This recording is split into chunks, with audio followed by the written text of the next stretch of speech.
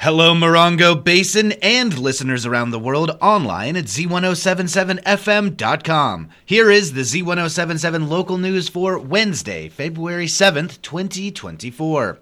Law enforcement is asking for the public's help in locating the vehicle believed to be involved in the hit-and-run death of a Yucca Valley teenager. On January 26th, 16-year-old Joshua Barreras was found unresponsive in the middle of 29 Palms Highway and was pronounced dead at a hospital a short time later.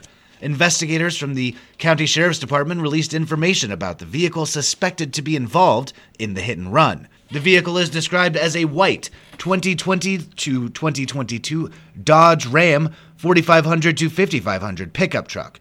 The truck will have damage to the driver's side headlight and driver's side front fender area. You can see a picture of the type of truck in this story at our website, Z107.7 FM.com. Anyone with information related to this investigation is urged to contact the San Bernardino County Sheriff's Department Morongo Basin Station at 760-366-4175. Anyone wishing to remain anonymous can contact the We Tip hotline at 1-800-78-CRIME. A convicted felon was arrested at Stater Brothers in Yucca Valley for allegedly making criminal threats. James Arch, 60, was contacted by county sheriff's deputies assigned to Yucca Valley at the Stater Brothers East store on Monday at approximately 10:30 a.m. Arch is a convicted felon with a history of violent crime. He was arrested at the location on suspicion of making threats with the intention to terrorize and is being held at the West Valley Detention Center on $50,000 bail. He is expected to be arraigned in county court this morning for felony charges related to making threats that could result in death or great bodily injury, along with enhancements related to his prior convictions. A packed agenda made for a full meeting at last night's town council meeting in Yucca Valley. Joining us with a recap is online news editor Robert Hayden. A presentation by 3rd District Representative Dawn Rao led off the Yucca Valley Town Council meeting last night, where she presented a check for $1.6 million for pickleball courts. There's also $1 million being set aside for rehabbing the senior center and $5 million in county funds for the long-planned aquatic center. County Fire Protection District Interim Deputy Chief of Operations Scott Tuttle also presented information on Measure W, which, if passed, will repeal the special tax for Service Zone FP5. Tuttle says that special tax and the money it brings in accounts for about 19% of their annual operating budget, or about $48 million. In public comments, a resident brought up what she described as a lack of transparency in how the original tax of approximately $170 per parcel was passed, prompting Supervisor Rao to respond. The argument has been to bring this forward, to have it be a vote of the people, which we have done before and we're doing again. Hopefully people will decide whether they want to tax themselves and to have this level of service remain or not. President of San Bernardino County Firefighters Jim Grigoli put the issue in plain English during public comments. Make no bones about it. This is about affecting firefighters. We should be all supporting a no on W. Get this thing secured so we can serve these communities that we need to. The Aquatic Center is once again out for bid and being aggressively marketed at eligible contractors in what Deputy Town Manager Shane Stuckler describes as a very competitive market. And an annual review of the town's short-term vacation rental permits went over the number of complaints that have been received by the town and presented some potential code changes, doubling the permit duration from 2 to 4 years, alongside expanding the number of habitable structures allowed underneath that permit. You can visit this story on our website for a longer version that goes into further details on last night's town council meeting. That's at Z107.7 FM.com. Reporting for Z107.7 News, I'm Robert Hayden. Last night's 29 Palms Planning Commission meeting had just one agenda item, but it was looming plans for yet another proposed resort that brought concerned residents to the podium. Reporter Heather Clisby was there.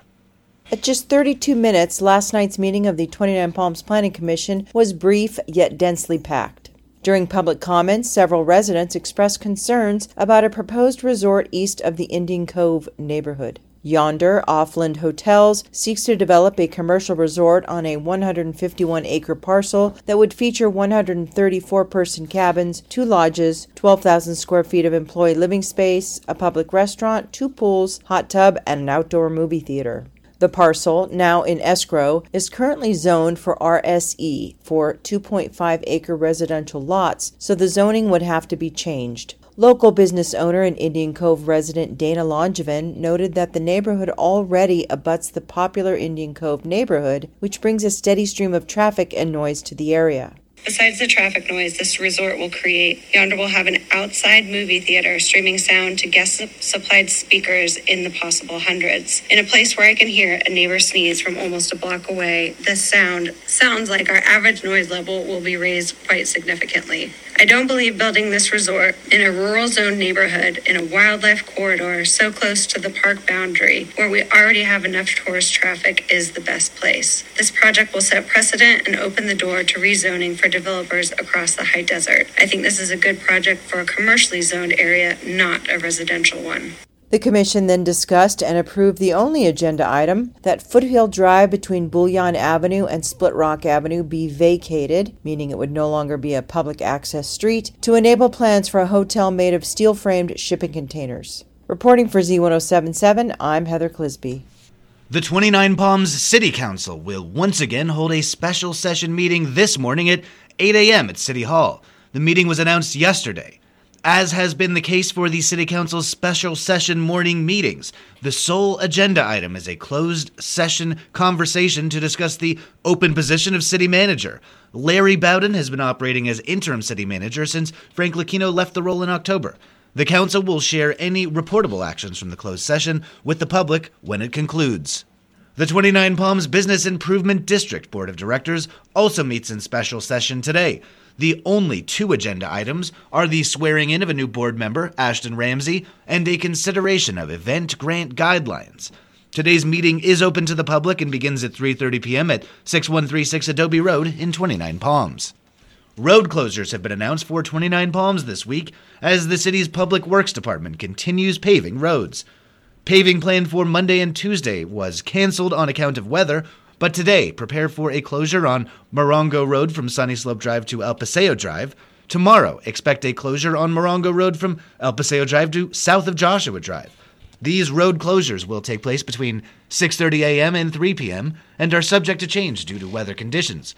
For further information, contact the City of 29 Palms Public Works Department at 760-367-ROAD.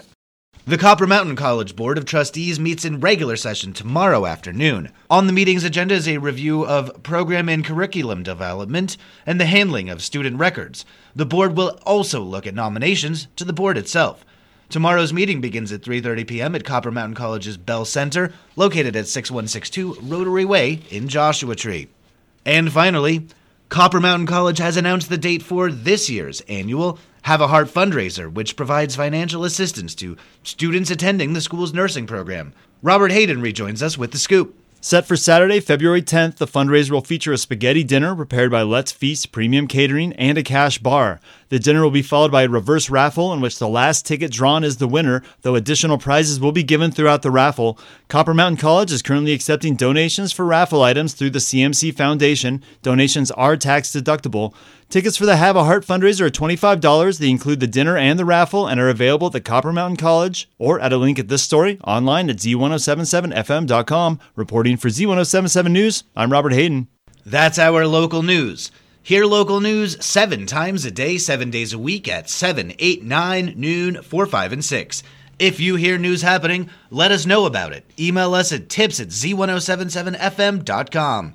Reporting for the Morongo Basin News Leader, the award-winning Z107.7 Local News, I'm Jeff Harmetz.